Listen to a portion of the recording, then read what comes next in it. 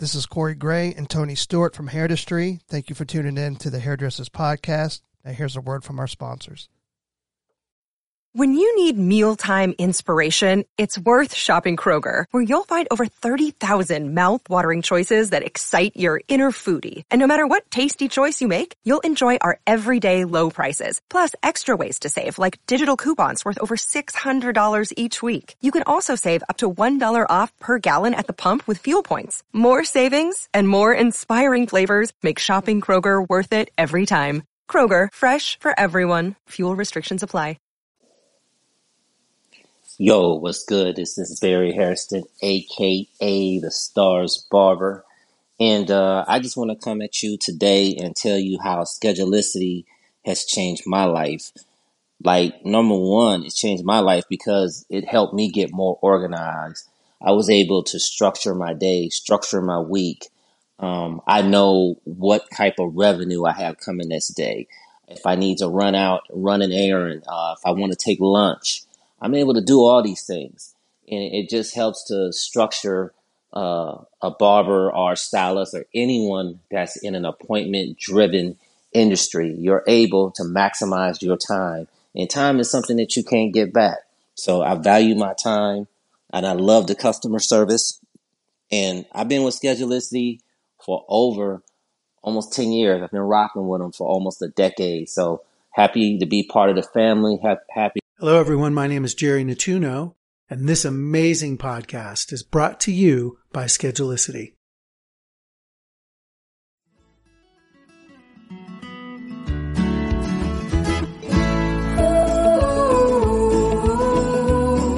Please do me you. Hey, welcome to your day off. My name is Corey, and of course, I'm sitting with my boy Tony. What's up, man? What's going on, brother? Chilling like a villain. How you been? We're pretty good. Just sitting here in quarantine. You know, I was around somebody with that tested positive for COVID. So I mean, I wasn't around them for that long, but I got tested and I'm doing the right thing and just kind of like staying put. You know what I mean? And trying to if a dude got it, not trying to spread it. So, but yeah, I'm just chilling. Well, thank you for being responsible, and thank you for that. We don't have to sit here with masks on across from each other. But I do miss being next to you, though. I miss having you next to me. Trust that. Hey, so we're kind of doing a revisit. So just a couple months ago, we had Ammon Carver on the podcast, and we kind of like left it in the middle of his story because his story is so rich and so worthy, I guess. We did the quick turnaround and we got him back on.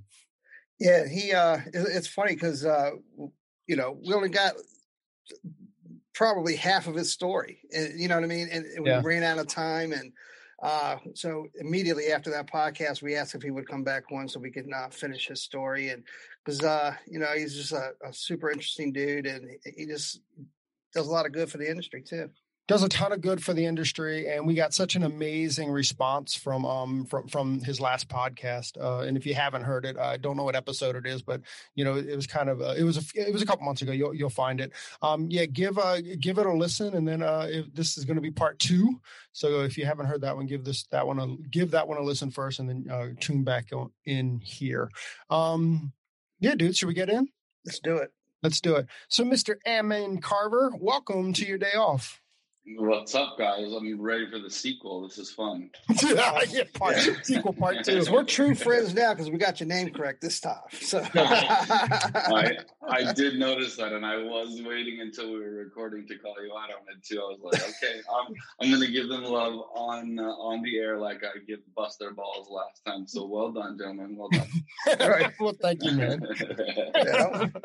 That's awesome. So again, if you haven't heard the first one, Ammon kind of went in on me a little bit when I mispronounced his name a couple of times, but that's okay. We're boys, so it don't matter. It's all ball busting. So, Ammon, I'm going to bust your balls a little bit today too, or at least when we open up. So,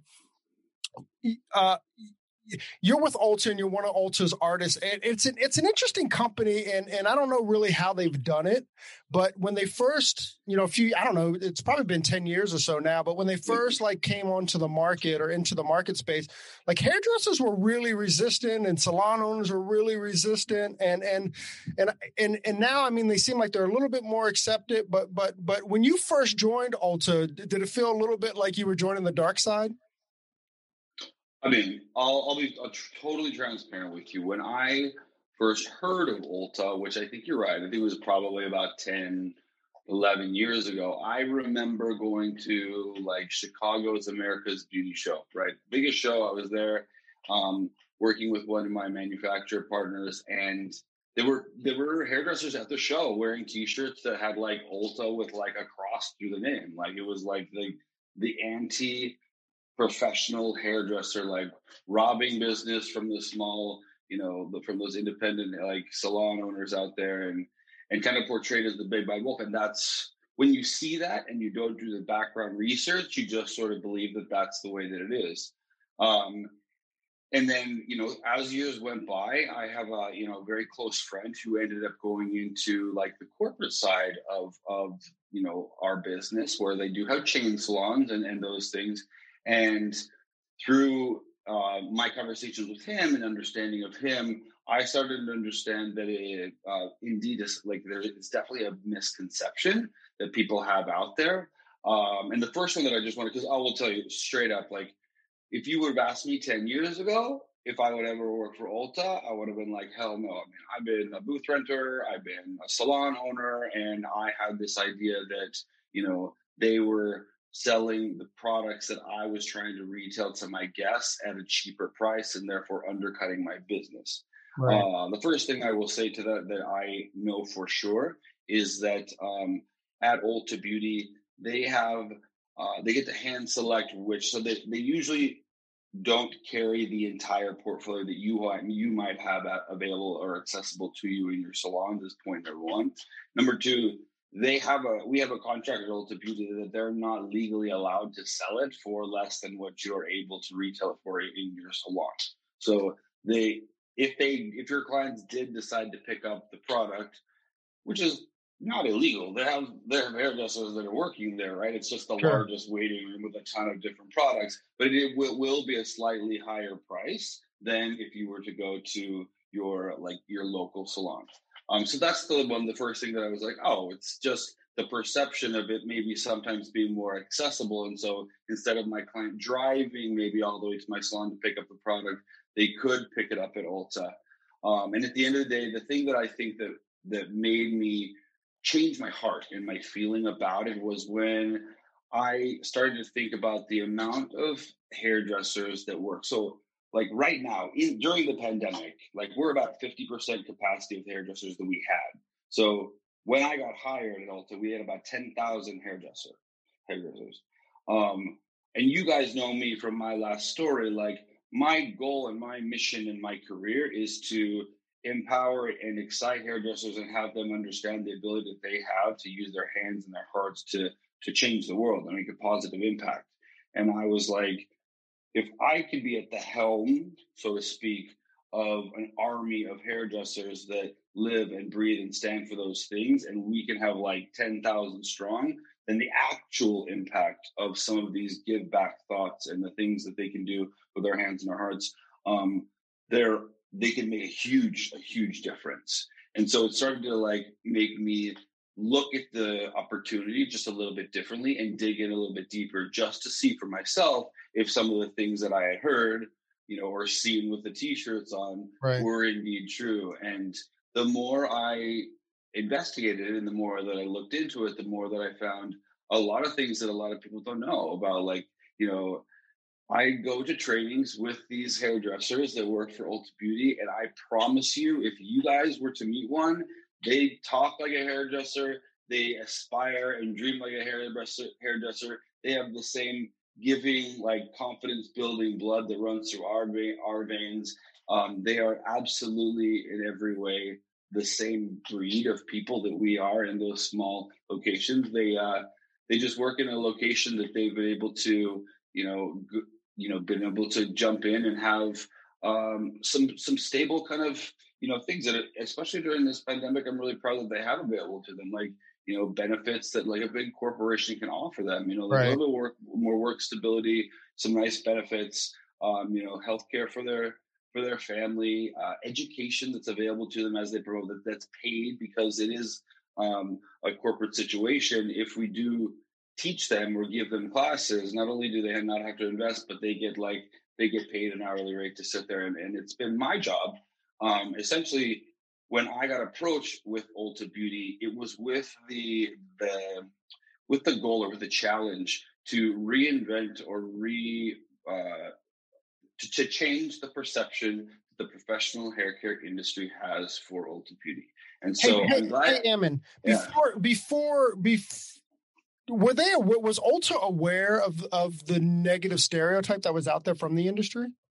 Yeah, unfortunately. So here's the good and the bad, and I'll just be completely transparent with you, okay? Because I don't believe in like mincing words. I think that if we're being 100% honest, I think that the smart businessmen that like created Ulta Beauty all those years ago didn't foresee salons that could be potential money makers and career homes for a lot of stylists. They, in all honesty, I believe they built them almost like phantom salons so that they could sell those professional hair care products. Even if it is a little cheaper price, it gave them a competitive edge over anybody else, where you can literally buy all those products in that place too.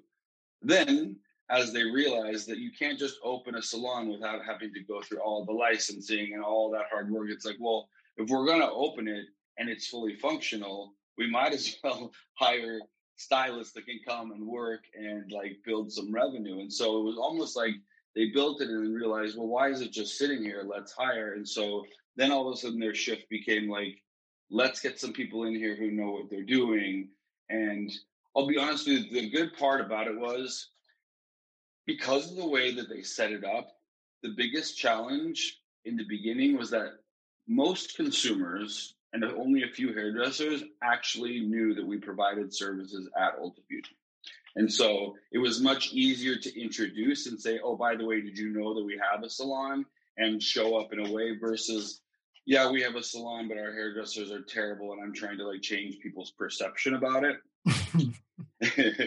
It's like, I would rather, sometimes it's easier to just start a brand from scratch than to like change people's perception of a brand that has a bad reputation, right? And so in this case, there was a lot of people that just kind of didn't know. They're like, oh, I didn't even know there was a salon there. And I'm like, yeah, there is. And we actually have a really great team. And so over the last 3 years, it's been our journey. Now, I will say this, because, you guys know that my heart and soul has been picked up after the last episode. Like, I'm Lanza Healing Hair Care. I'm like a diehard tribe member, right? And so I think for a lot of the people in my Lanza tribe, there was a lot of that they didn't understand, that needed to be explained to them. They just knew that some, not all, but some of the Lanza products were being sold at Ulta Beauty. And so they felt like maybe it was challenging their small businesses or their home booth rental businesses.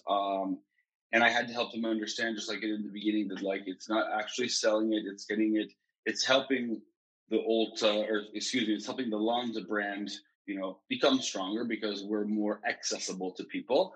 People are still going to buy when they come in for the services you provide, because the retail that you have is cheaper, that you provide with Lanza. But it also helps us, like as a brand, the stronger we can be as a tribe and the more accessible we can be to people, the more stuff that we can do, the more impact that we can make. And overall, I was like, instead of separating and saying like, Ulta, like we are at a time right now where I passionately believe that it's a time for us to all be like, we are united to come together as one big industry. And there are so many hairdressers. I think I heard a statistic once, and I don't know if it's true today still, because I heard this probably a few years ago, but I know there's over like 1 million hairdressers in the United States. And right now, even if I were to be able to fill up, and so at Ulta, before the pandemic, I had about 25% of my chairs that were actually filled with hairdressers. So I had a big opportunity to hire a lot of hairdressers. And even still, if I had them all filled, I could hire probably 25,000 hairdressers out of 1 million. Wow. So it's not as though there's not room, and it's not a home for everyone. I'll be transparent. Like, people will either love working at Ulta Beauty or they're going to love working at an independent salon. It just depends on your vibe, your client's vibe. But I think what I wanted to make sure that people did was that they didn't just discount it, or they didn't just think, oh, it's not professional. Oh, they're the enemy, because there's a home and a right fit for every type of stylist out there. And I'm proud to say that there's a lot of stylists that have chosen Ulta Beauty because we've elevated that perception, showed up and won a few NAHA awards, been putting out some really killer education, that it's helped change that perception. And as a result, we've been able to provide some really good careers for people that have been stable and been nice and safe as we've weathered a really fucking challenging time right now. I'm going to interrupt. Big companies been doing it all the time, right? So you have Walmart, JCPenney's, you have all these other big corporations have opened up salons inside these stores, and you can't, and you're right, they're still part of our family. You know what I mean? Whether they're working for a big corporation, whether it's Ulta, JCPenney, or any of these big, stores, they're still part of our community. It's still part of our family. And that's how, I'm like you, man. That's how we need to treat it. You know what I mean? So you don't know, a lot of these, even these big chains like Hair Cutteries or, Supercuts, all they're able to offer some part of whether it's health insurance or, certain things that a mom and pop shop or, a studio suite cannot afford. You don't know what a hairdresser's need is. And so we can't necessarily hate on a company that's providing something that one of our community members are in need of, right? So I love how you are changing the perspective of the way hairdressers are thinking about maybe Ulta or any other big brand that really truly is trying to empower a hairdresser or our community. I respect that. I'm kind of blown away. And the big surprise to me there, Tony, was that they have 10,000 hairdressers. I would have never thought 10,000. I was like, what? I would have thought there's 1,300 salons across the country. Yeah. Wow. Prior to, and we're still, even through the pandemic, we're still planning on opening 50 a year. It was up to 200 a year that we're continuing to plan to grow. So I'll be honest. There's no slowing down. The company is doing well. They're very healthy. Done a great job of being in a very well capitalized position, so that as we weather the storm, there's a lot of people with a lot of uncertainty. But right now, the people that are strong and that are working at Ulta, even though the hard part is we're half capacity just because of social distancing, but the stylists have been able to bring back, they're in a place where they feel secure, right? And it's a wonderful feeling to be able to have that to offer that to somebody. So where when they're home and they're worrying about what they're going to do in their life and their health insurance and all this stuff, that they have a nice, deep, comforting breath where they're this is good. I feel safe. They offer me a really great career. I can go on their design team. I can be a stage artist.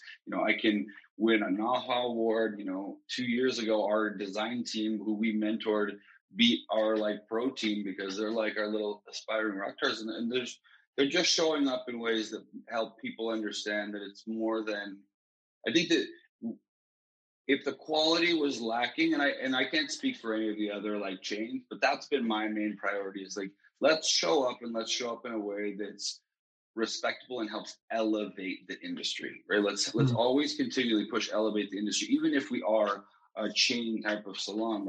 I'm associated with Lanza Healing Hair Care, and we have standards. We are an elite level of I pass those expectations down through my team with Ulta. I'm we just, we're not going to throw out the basic stuff because we're a basic place. And it's kind of 1, 2, 3 ABC haircuts. That's not the way that it works. We've been elevating and making sure that people know that we're serious about the services that we offer. And you guys are doing a great job, because up until a couple of years ago, I thought it was just a department store with a ghost salon. You know what I mean? They're just using that, like we talked about a little bit earlier in this episode, to sell professional products. But they've done a really good job this last couple of years you guys have to change that image, because that was my perspective up until a couple of years ago. Yeah, and a lot of people. You're not alone. Yeah, a lot of people, and I'm glad that it's changing, because it makes, when people now say it,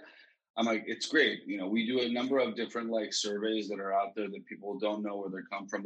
They're unaided, like unguided surveys about people's perceptions about different salons and opportunities to work, and to see the metrics and people's random, you know, mentions of all the change from when I first started to where we're at now is just like, it's proof that what we're doing is working. And I'm proud to be able to be on that lawn with that Lonza tribe, and also be a part of this big scale, like, you know, corporation, because as you guys can imagine, they're so different operationally, incredibly different. You know, like me, Matt, and Leah come together and we're like, ooh, that's a cool idea. Let's do that. And that's how the company starts to move forward creatively. Like when it comes to Ulta, it's like trying to turn the Titanic, right? You're like, I have an idea. Let's run it through HR and then communications and then legal. So it's been a cool eye-opening experience for me to be able to compare the two, but also bring, like, you know, those grassroots kind of like from Lonza, like,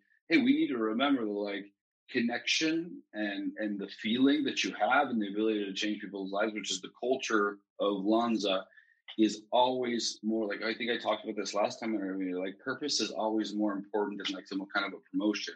Like we can offer to pay them more money, but if they feel connected to doing something that makes them feel like they're changing the world, then we'll build an army of people that are just like, you know, these heart soldiers running out there, making the world a more confident, beautiful place. Ammon, that's all I think. That's awesome. Ammon, do you have the same relationship? And I don't mean the same, but you know, do you have a similar relationship with your Ulta team that you do with Lonza? Like do you and Sonia Dove get together and like do you kind of like bounce ideas off each other or with other people? Sure. Ammon, also who on the professional team or you know, the leaders of the professional team, who is it? It's you, it's Sonia. Yeah, so Nick Stenson started it. So Nick Stenson was originally the chief artistic director, and he created the pro team, which was me, Sonia Dove, Sean Goddard, Danielle Kiesling, and then I'm now the chief artistic director. So I went a full-time. Nick got promoted as SVP, and we added Paquila Riley and David Lopez. That's all. What a team, man. You have no idea how big of fans we are of Danielle Kiesling. Like every time she posts something, you're like, holy cow. And she's so like laid back in a Southern kind of way, you know, like you don't even understand that there's all that behind, there's all that stuff in her. Do you get what I'm saying? Oh, totally. Yeah. Whenever I just talked to Danielle about last night, she's incredible. I love it because she's very intelligent, but she's very sort of like chill about the way she talks and stuff. Sometimes I feel like she sounds like, I tease her all the time. I'm like, you sound like you're from LA, because she's like, you know, at the end of the day, and she like talks really kind of like this. Yes.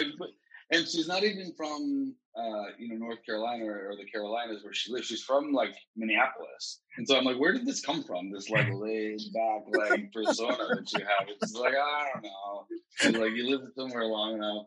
But yeah, I adore her. Such an amazing hairdresser, and so really, really great with ideas about like how to help hairdressers understand. Because I mean, like that girl knows how to get connections with brands and maximize what she knows and influence. I mean, she has more contracts than anybody that I know, you know, with brands to be able to leverage her knowledge and give creative direction and be part of this pro team. And so I'm just as big a fan of her as you guys are.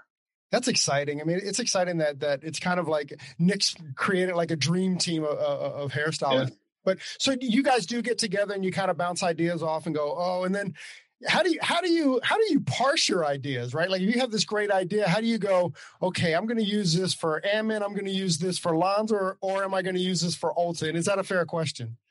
No, it is. And that's probably the number one. I wouldn't say it's a welcome challenge, right? But that is the number one challenge, because when you put together like a powerhouse team of people that are used to being leaders and they're used to being the ones who are kind of like the creative engines and drivers. I mean, these guys go to all the shows and they're the ones running the back room, or they're the ones at the photo shoot that are like coming up with a creative concept. And now I lead this team. And so I I welcome everybody's opinion, but at some point you have to say, like, guys, we got to funnel all these great ideas into like one team idea. And so the thing that I think has been the success that's been set up from the beginning with this is there isn't, and there will never be anybody on that team that has an ego that's too big that they can't just say, I can learn just as much from you because you're kick-ass as I can bring to the table. And so everybody comes with these ideas, but we all have the same objective of like pushing each other to make it a little bit better. So even like the legend, Sonia Dove, she comes with an idea, but of course, if you guys know, like, you know, Sonia, like, she's also like, but what do you guys think? And we all kind of come with that, like, here's what I think we should do that would be powerful. Do you guys agree? Because I respect your opinion completely. And I know together we'll do something that's even more powerful. And so, yeah, it's the same, like when it comes to like the way that I banter with Matt and Leah, right? We poke holes at the weak parts of it, but in a way that's done with love and safety, where it's like, I'm not challenging you to make you feel like I don't think your idea is good. I'm challenging you to see if it's the best idea, like what I can find that we can make it better. And so that team has that same dynamic. But as a leader, I think that's the hardest part, is when you have strong personalities, and oftentimes with artists, you know, the more known they are, sometimes the ego can come along with it, and you're trying to corral them and make sure that they're all sort of like egos in check. But gratefully, like, I don't really have to do that. I don't associate with people. I believe you are who you hang out with. And so, you know, if there's somebody that, even though I would want them on the team just for the sheer talent or maybe like the draw that they would have, but they have that chip on their shoulder or their ego, I'd be like, it's not happening. Like, we're not going to gel. Like, you do your own thing and you be the rock star on your own, but like, we need like a team player mentality for it to work. So I think that's the secret. Takes that one person with that type of attitude to ruin the whole, the whole team. Yeah. Yeah. That's so cool. I would love to kind of be on a fly and on that you know, the wall while you guys are like kind of chatting and stuff. I would actually, you know what, that would be that'd be a pretty cool, like even if Alta did it through their social media things, like as you guys are getting together, is just kind of, I love process. You know, I think the whole reason that we even started this podcast was just my love for process, you know, and how these things happen, you know, whether it's the process of your life or whether, you know, your story, or whether it's the process of what happens in one of these back rooms that we don't get to see. I would love to see that. You know, that would be really, really mega cool. You know what, it's funny. It's fun to try to explain to people, like, because the creative process every time it's like, I jokingly say this is probably off color, but I think here this show is the place where I get to say whatever I want to. So it's like I'm like sometimes coming up with a creative idea and a creative concept, it's just like, oh, boom, that's a cool idea, let's run with it. It was like, wow, that was easy. And sometimes it's like labor. It's like giving birth. You're like, I don't know, it's not fitting, this isn't clicking, you know. And people have all great opinions, but it is really cool. I know it's cool to be part of it, but it must be. I can just imagine to have somebody watch all of our brains try to fit. Like, we have all these ideas, and we know that there's some way of making them into a puzzle piece that goes like this. And when it does, it's so cool to feel the energy go, yeah. And then all of a sudden, everybody starts getting like excited, and it starts snowballing. Like, once one piece like connects, it's like, you know, when you're putting a puzzle together and you're like on a roll and you're at those last and you're starting to see the picture, and it's like, now you're not going to stop. But at first it's like, God, this is kind of hard, and I need to take a step away. But once the puzzle's starting to take shape, everybody's like grabbing pieces and like and it all starts to come together, and then the puzzle's complete, the picture's complete, and everybody had a part in like finding their way to put that in there. That was a really crazy metaphor that I just gave. Right. No. I actually think it's a great metaphor. We did I kind of see like this, the game Survivor, you know, when they had those pieces that you got to flip and turn around and fit, and you have the whole team trying to do it. And, you know, sometimes you get frustrated, but, you know, you can't quit. And then eventually you get it, and, you know, and you win. But that's how I see the whole tribe doing, is trying to spin puzzle pieces to make it fit perfectly. Yeah, we actually did a post about process, I don't know, a couple months ago, right before our video release. We did one about process.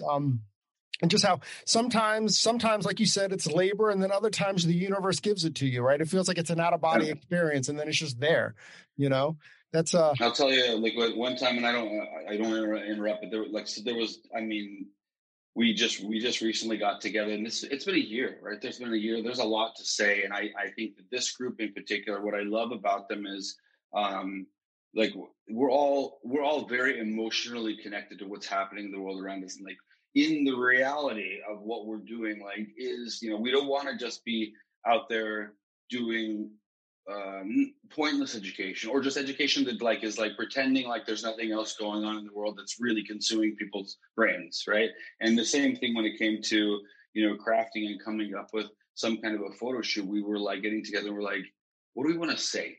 Like what's the message? There's so much going on right now, and what do we want to say? And I'm not going to give you any spoilers, but this last shoot that we did together came together so fast and so unanimously and so passionately that like we were in tears in the creative process before the actual shoot execution like kind of like went into place. And it's my favorite shoot that I've ever done in my career. I cannot wait to get it out there for you guys to see, because this was with the Alta team. This was with the Alta team. No. Yeah, that's. Let me ask you this though. Sorry, Tone. So for the last year, we've all kind of been on pause. Like, what happens in the creative process? Do you shut it down, or at the end of this year, like when you got together with Alta, were there just so many ideas that you've had over the last 12 months that you need to get out because you haven't really had a place to express it, or the industry hasn't had a place to express those creative ideas? I mean, I will be honest. Like I found a place to express those creative ideas. So around when your biceps don't count. No, so I created a show. I don't know if you guys saw like that series that I do like every week. That's called Unveiling Beauty, where we bring guests on from all different parts of the industry to talk about all different subjects. Sometimes it's about hair. Sometimes it's about like the tough conversations that we need to have in the industry about like where are you going to work, or like how are we talking to what kind of language are we using with our textured guests so we can be more inclusive, like a wide range of actual topics that happens every week. And first before I realized how long COVID was going to go, I had this whole team that I knew would be sitting home going stir crazy with no creative outlet, and I'm like, okay, let's do something so we can be visible and have a voice and just be the like a touch point for those people that are sitting home that aren't working, and they're like, I need my people, because we're people, like I worry about hairdressers or beauty professionals that get taken out of their like social environment and taken away like the creative outlet that helps them feel like themselves and what that does to their mental health. And so we reacted in this way, like 3 days a week. We were shooting these episodes and streaming them live just on my Facebook page, and it grew traction and people got excited about it. And now we're season 2. I think I've done like 72 episodes of this actual of this series, and that's kept me busy. But it's also challenged me to make sure like the show stays reinvented, and then it's also helped me to sit with my team. So I have every 2 weeks with Lonza on the other opposing week, but then also with Alta on the other week. So about every week, we have like these bi-weekly calls where we just connect and talk about what's up. There's no necessarily any topic, but it's just like, what's on your mind? What are you dealing with? What can we be doing right now within the confines that we've got? Like we're all wearing shackles, but what can we do? And so I think that's sort of the trick, right? Is everybody's like, you can either resign yourself to the fact that like, oh, we don't really have the ability to do anything, or you could say, I'm going to be like, water running down the mountain. I'll find a path. I'll find a path to kind of move this forward. And it's forced all of us to learn. I know myself, like I wasn't a tech guy. I knew jack shit about like connecting to the internet and like, doing lives, and it's taught me a lot. Like, I'm editing my own videos, doing stuff that's kind of like challenged and pushed me from a creative process that I never really had time before, or I just relied on a production team to do. So I believe it's been you know, you can look at it in any way you want to. I think, you know, the way you feel about things is all you choose. I believe like happiness is a choice. It's not something that happens to you. Satisfaction in your life is not something that just happens because, you know, you're lucky enough to have a satisfying life. I think it's about the way that you perceive what happens to you and the way you decide to look at it. You know, we've all been dealt shit to some way or another, and we either like use it as an opportunity to better ourselves. And this year has been a lot of shit for a lot of people. And I think it just depends on how you decide to like spin it. Are you going to grow from it, or are you going to like be feeling down from it? How do you you know, find that? So like, you know, listen, I mean, if we're being honest or being transparent, even Ammon has moments where like, you know, he's not being his best. Like, do you have techniques where like you go, you know what, I'm not being my best? Like, or how do you find it? Cause I find that I can go like 2 days, or I can go a week of just being in a really bad space in my head. And sometimes it not even being able to identify it. Like, do you have techniques or something when you're like, oh, I'm not being my best self? Or do you have 2 days, weeks where you're like, oh, I haven't been really great for the last week, or I've been in a bad space for the last week or so? Yeah, I mean, seriously, be careful, because you might have just opened cracked open a can of worms that you don't know. But so like I'm challenged a lot with mental health insecurity, and I've chosen to be vulnerable and open about it. And I think that's the first thing, is to make sure that like I used to hide it, and I used to be embarrassed by it. Like if I had doubt in myself, or I had doubt in what I was doing, I would suppress it and try to like power through it, so that I'm like, oh, I need to be inspiring, I need to be motivating. I don't have room to be feeling down or to be off. And what I found was, first tool number one is, if you're authentic and open about the fact that it's something that you struggle with, that people automatically are like, I can relate. And in a way, like give them permission to say it's okay to be like off. It's okay to have like those moments, and to be able to talk about it like it's a real thing. Because it's, you know, having mental health or having depression, it's not like some made up thing just because you're like, you know, having a bad time. It's a very real thing.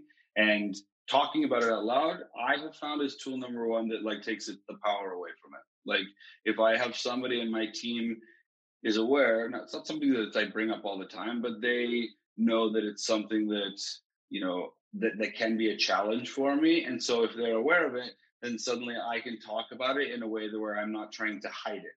And all of a sudden its ability to like control me, because I'm trying to keep it locked inside, I can let it out, and it might not solve it right away. So that's tip number one. I get really geeky when it comes to actual tangible tools. Now, I hope the listeners will like these, but some people might roll their eyes, because they're just very like, they're very tactile, and they're very like, you know, so I get up in the morning. You guys are going to think I'm insane. I don't know if you guys follow me enough to watch my posts in the morning, but I get up in the morning at around 4:30 in the morning, and I literally just get up to go for about a walk. I go for a walk. It's like a meditative walk, where the objective of the walk is to set my mind in like a positive mindset, and to make sure that I'm thinking about what's coming up for my day, and remembering the positive things that are going on, so that I'm not waking up and reacting to life. I'm setting myself up to direct the day way that I want to. And the tool that I unexpectedly stumbled upon this was in these walks. I started to, at the end of the walk, I would like go on this walk, and I would pick up Starbucks for Jeff and I. And then really quickly, every morning I do a quick little story, and I say, hey, like, here's what I thought about this morning. You know, what I thought about it this morning was like, just take it one day at a time. Like life can throw stuff your way. And if you look at it all at once, it can be overwhelming, but like, just be your best self today. Worry about today. You know, you got to strategize and think about this, but like one day at a time. You got this. Let's have a great Monday. And I would post these stories, and they were like kind of therapy for me, because they helped me organize my thoughts.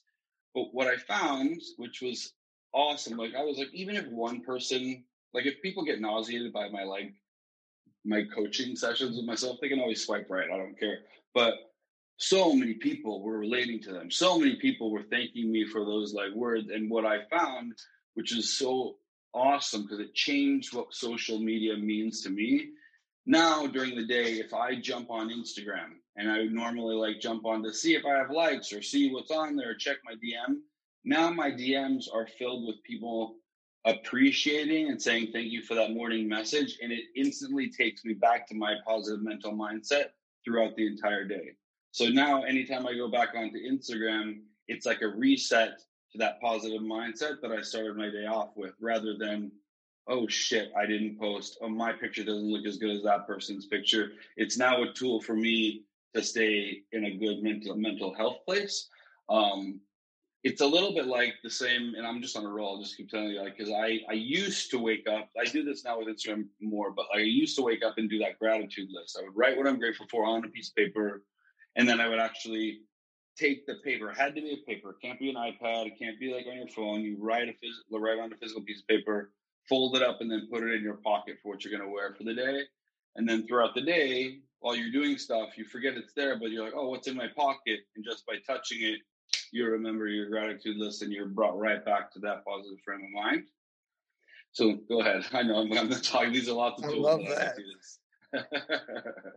That's actually one, Tony, I think I'm going to steal, man. I like that idea. Yeah. It helps. But like in the beginning of all this, you were saying how,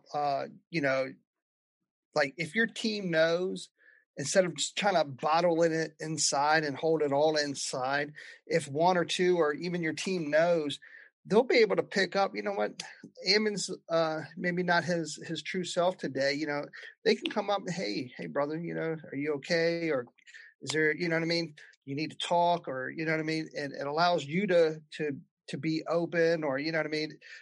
Somebody else can maybe kind of give you a shoulder to lean on when you're struggling. I'm all about being transparent, and Corey and I, we just ended a 4-week, like kind of a men's group. There's like 5 or 6 of us, and just kind of like just talking about life and leaning on each other. And you just don't know maybe what somebody's going through. So being able to just to be open and be a pillar or a shoulder for somebody to, just because you never know, you just need to lean sometimes in order to get yourself back to where you're normally up. Yeah, I mean, I don't have to say, like, I think what I found is, I'm not going to obviously disclose anybody's information, but like, I think me being vulnerable enough to tell them, it's not like I'll have a team meeting and say, hey, everyone, this is what, like, but I'll, right. Like, when I'm having one-on-ones with them, I'll let them know, like, this is a very real thing. And so, there may be days where you can read between the lines and say, if I say something like, oof, I'm like a little overwhelmed today, do you think you could run with this? Nothing else needs to be said. And if they have any kind of like experience, then they're motivated to like help me because they know what that feels like. Right. And so it's not done out of a place where like, I got you, but they're like, no explanation necessary. I know you would do the same for me. I got you right now. Take care of yourself is the kind of team community. Like, that's the vibe that we have with each other. And there's been a few members of my team that, like, awesome. Because I said it out loud, they say to me, they're like, I thought that maybe if I told you that you would think that I wasn't as capable at my job, or that, if I had a bad day, that you would think like, why are they slacking today? And now you've given me permission to authentically just communicate that not every day I'm awesome, like I'm my best. I'm awesome every day, but some days are harder than others. And now I have the freedom and a boss that can understand that. And they don't have to say, I'm having a depression day today, but like, right, that day they can say like, hey, this is hard. Do you mind if I lean on this? Or is there something? And if there's an understanding that I got your back, you know what I mean? And that's a great feeling. It's incredible that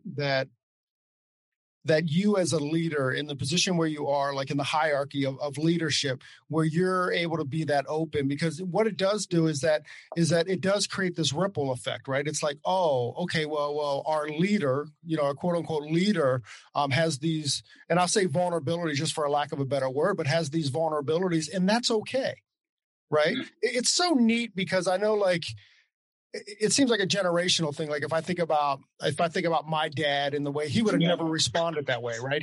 He's rough and tough and like don't show anything, and it's just really neat. And Tony mentioned earlier that we just went through like a men's group, so it was neat that we were able to kind of break past that. We're kind of breaking. It's not, you don't have to be tough, you don't have to be quote unquote strong all the time, or what we've kind of realized is that actually strength is within that vulnerability. It's not within standing in the corner and looking tough.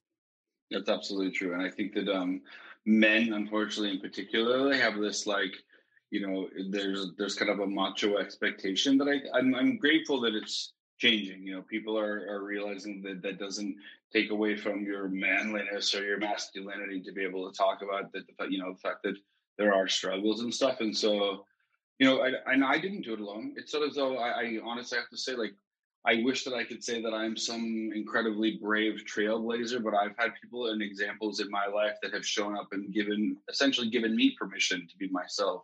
And that's my biggest message when I'm trying to talk to anybody that sees me as a leader, is just encourage them. I'm like, give yourself permission to be you. Like, I'm not what you would consider like a fit into like a corporate box type of guy, but that's perfect. That's perfect the way that I am. And I need to celebrate that about myself instead of trying to necessarily mold myself into what I think people expect of me, and acknowledging that, those things about me that are different are strengths, and being able to talk about the areas that I'm working on.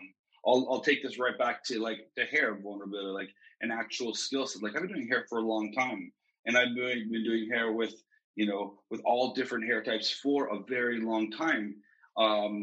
And about 3 years ago, when I spoke to Paquila Riley, and I realized that this pro team, we really had an opportunity to like really bring diversity. I mean, we have 1,300 salons across the country and 10,000 stylists. And I'm like, we really should be the leaders in like, saying like, come and we have education for all hair types. Like, it's not about white salons, black salons, or textured hair salons.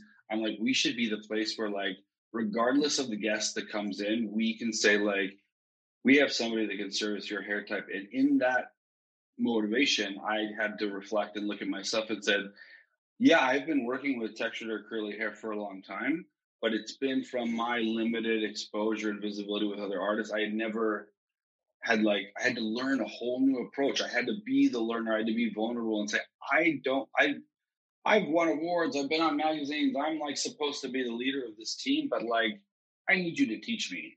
I need you to teach me like that there's a different way to do this. And I am so happy that I've been expressing that vulnerable. Like, I get out there and I say, I'm on a journey to become a texture expert. I'm not there yet, but today I'm going to teach you what I know. And if it inspires you to start that journey, even better, because you don't have to be the best right now, as long as you're pushing yourself to continually get better. And that's one area where I'm like, I'm not the best, but I'm determined to get as close to being the best as I can. And I want to keep honing that skill. So it's been fun. It's been really fun.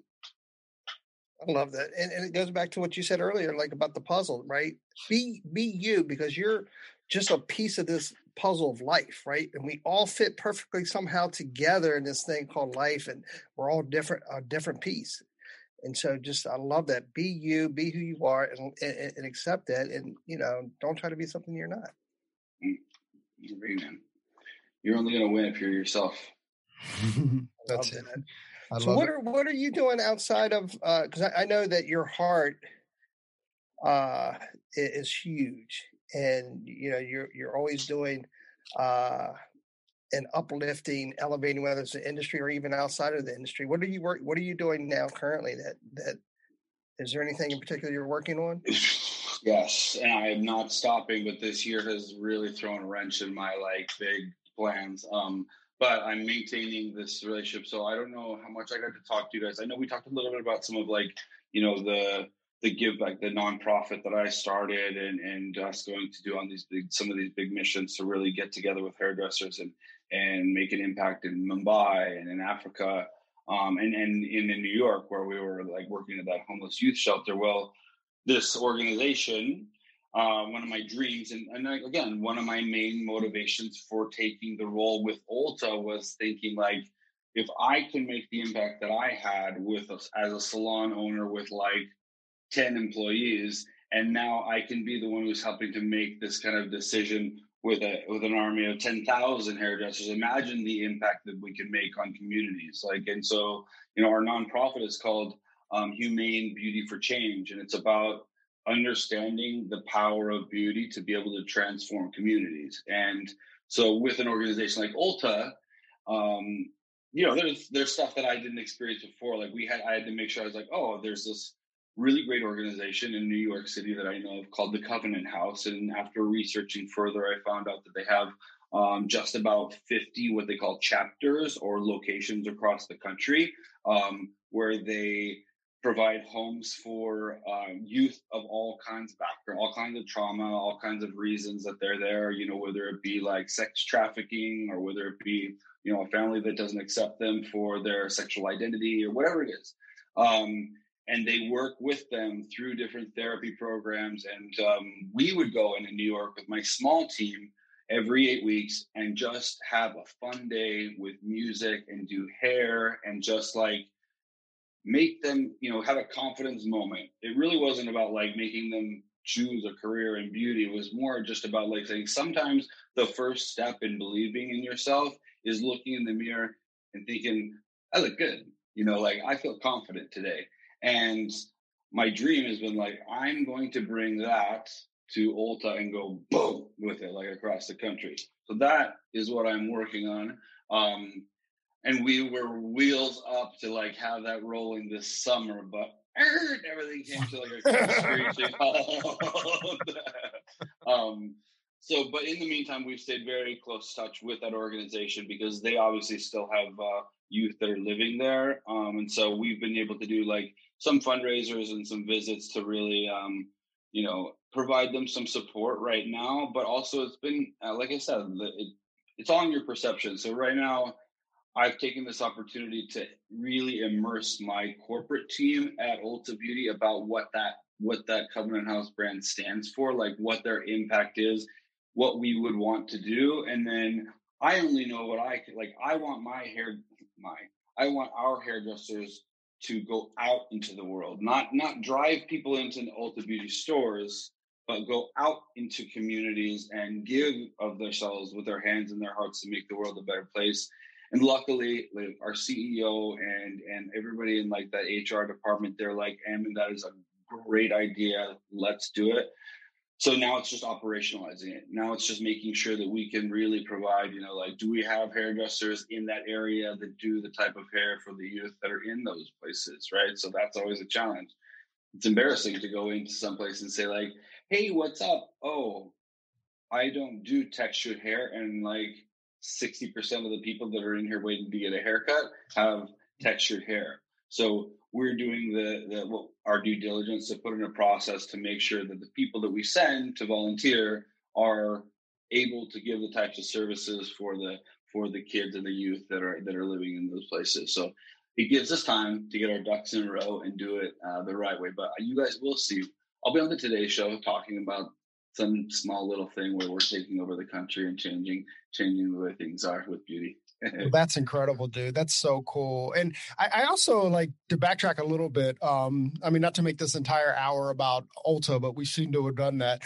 But like, I know Kia would be really excited that an actual big corporation with 10,000 hairdressers are actually being responsible in teaching textured hair. She claims from, Kia Neal claims, it's just hair, but there's nuance to it, so it's really great. It's really great that a big corporation, and now, it's not just 10,000 hairdressers, but it's 10,000 hairdressers with compounded interest, right? Because whenever you leave and a new hairdresser comes in, now they're going through that process again. So it's really, really cool to see that a big corporation is truly committed committed to that. And I think that makes our industry better. I think that it enriches our industry altogether. I'm kind of, bummed out that, like, I'm at the end of my career, not the beginning of my career, to kind of learn that, because it is stuff that frankly, we talked about it. I just started relearning it 3 years ago. It's not too late, man. And honestly, like what I'm learning right now is, and I feel like I have so much to share sometimes. I'm sorry I talk a lot, but this topic specifically, man, it makes me really like, what I've learned about, textured hair right now is first of all, it's very much a cultural thing. So it's not just about learning how, right? It's not just about learning how to do the hair, but it's earning your right into that space, earning your right into a community where hair has been very much a part of their culture, where they're growing up, and their relationship with their families, and what they've been doing that has been segregated and kept, and to come in, especially like a big name like Ulta, where it can feel like that big bad wolf, like coming in and saying like, we're going to be the authority. Boof. Like, I'm hypersensitive about our approach and the way that we talk about it, and about it being a journey of us. I'm very, very grateful that I championed this and introduced this idea 3 years ago, rather than this year when it became like a topic, because it feels authentic and not reactive to what's happening in the world. But I will say this to your comment, like, the biggest misconception about textured hair is that it's hard. There's no, so far, other than maybe some of those like intricate braids that you really just have to like, practice what your fingers can do. The techniques that I'm learning, it's thinking about the approach a little different way, but the actual actions aren't techniques that are challenging to teach people. It's just having them think about it a little bit differently. When I blow dry hair, normally I blow dry A, B, C, roots, mid-lengths, ends to preserve the ends. Well, you can't do that with highly textured hair, because if you dry the roots and then move down, the ends are going to be tangled, then you're breaking them. So we switch it. And our education says CBA for somebody who has texture types 3 and 4. So examples like that. Wow. It's amazing. Cool. Yeah. Mind blowing for me. Yeah. Hats off to you and your whole team. I just giving back like that. That's, and being able and open to learn something that's going to make you uncomfortable. You know what I mean? It's stepping outside of yourself to learn something new. And that's, I think that's been a lot of people's struggle, in the sense of you might be afraid. So you might not necessarily do it, because, you're going to allow that fear or, that uncomfortableness to make you grow. I respect that. You said you only been doing it for 3 years, and I truly respect it, bro. Thanks, man. I'm loving it. That's awesome. That's so cool. Emmett, how can we talk about, I think his name is David. We met him at BTC last year, the owner of Lanza. Oh yeah. What a cool dude, man. Oh my gosh. Well, I think we spoke in the last interview. Like, David is, it was a chance meeting. I sat down next to this guy, no idea who he was, no idea that he owned the Lanza brand, and he was extremely friendly with me and started to talk about, he didn't tell me the name of his brand, but he told me he was the owner of a hair care company, and started to kind of elaborate on what it stood for. And instead of talking from a businessman's perspective about, like, the ingredients of the products that were going to he spoke immediately about the culture, and immediately about the empowerment of hairdressers and their ability, like giving them the tools that they need to really like affect the lives of people. And I remember, like, he ordered some ridiculously expensive bottle of wine, and we ended up like ordering a couple more, because we were just like having fun, that conversation that you just don't want to end. Yeah. And I just remember walking away from the conversation with David Berglass, like, this isn't like something that I'm like trying to decide, do I want to? I was like, that the universe just showed me where I need to go. And it was all just in that conversation. And I was like, I need to be part of what that man just discussed. And so that was like pivotal for me. Just a chance meeting that I was like, met the guy, had a conversation that made me go, that what you just said speaks right here to me. And I'm going to be part of it. And I'm going to figure out how, and we'll worry about the details and all the disruption that it's going to cause. But right now, There's nothing in me that's saying that I can go anywhere else other than to be a part of what you just said. So he's an incredibly inspiring man. I consider him family at this point. He's opened his, home up to me, and we have really transparent, open conversations where we can talk about the reality of the world and the way things are. He's a great leader when it comes to that. He wants our open dialogue. He's not a business leader that says, this is what we're doing, soldiers. He says, guys, what should we do? It's amazing. That's really, really awesome. Ammon, I swear we could do another hour. And right now, Tony's chair is open, but feel free to sit in the chair at our table at any point. We would love to know how, if we can help when you guys start launching, when Altar starts launching, the Covenant House stuff and that kind of things, and whether it's in promotion or whatever. Just let's keep up conversation about that, or just anything that you're up to, or anything that you want to talk about, or any way that we can be involved, even if it's not on air. Let us know, because we love this industry. I don't know about as much as you, because your heart seems to be a lot bigger than ours, but we really appreciate you and appreciate what you're doing within the industry. Well, I appreciate that. I don't know about my heart being bigger, but my mouth is definitely bigger. So I talk you guys, I promise to stay in touch and keep you guys involved. And I was super excited when I saw that we were able to do this again, as quickly. I didn't think it would be able to turn around so quickly. So thank you for making the time to have me on again, and for letting me share this part of my story, because it's just as important to me, if not more so, the journey and what I've learned before. But where I'm going now and what I'm doing now is really what's fueling my passion. So thank you for giving me the chance to come back and kind of talk about that. Really appreciate it. Well, before we sign off, let our listeners know, if they didn't listen to the first one, how they can find you, follow you, keep up with you, and everything like that, what you're up to. Yeah, all social media channels, guys. So Instagram at Ammon Carver. That's AMMONCARVER. Ammon like salmon, but just take out that L. And then Facebook, same thing, Ammon Carver. No bells and whistles. It's nice when you have a unique name, because you don't have to do any numbers and asterisks. I'm just the only Ammon Carver that exists out there. So Facebook, Instagram, and you guys can find it and see what I'm up to. That's awesome. Ammon, real quick before the official. So what's the name of the show that you do on Facebook? Because that was the first time I had heard about it. So I'm definitely going to be stalking what you're up to. What's the name of the show? It's called Unveiling Beauty. Uh-huh. It airs every Monday night. So there'll be an episode that airs tonight. It live streams on my Facebook page, and then also on Ulta Beauty's YouTube page. So if you or anybody listening wants to go back and watch the previous 70 episodes, we have them all cataloged in that one place. So you can watch it live, 6 p.m. Central tonight. The episode tonight, it goes, like I said, it's all things beauty.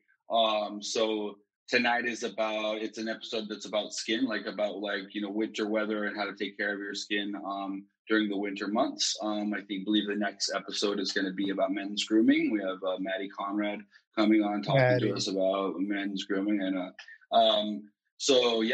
Monday night we do it there. And then on Tuesday we do what we call After the Show, which is essentially like an Instagram Live, where we go on and talk about the highlights of the show, allow people to ask questions that they may have had also during the show. And then we do like a giveaway for those who engage. So we, whatever topic it was, let's say, for example, it is men's grooming, then we'll announce a winner that we'll send like a cool little men's grooming package too. So Monday and Tuesday night every week.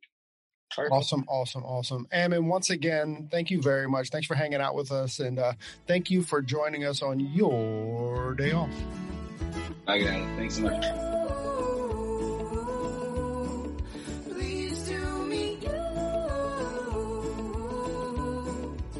Hey, so there it is. Hey, this is a message that we've been trying to bring, I don't know, for the last couple of months, actually since we started the podcast.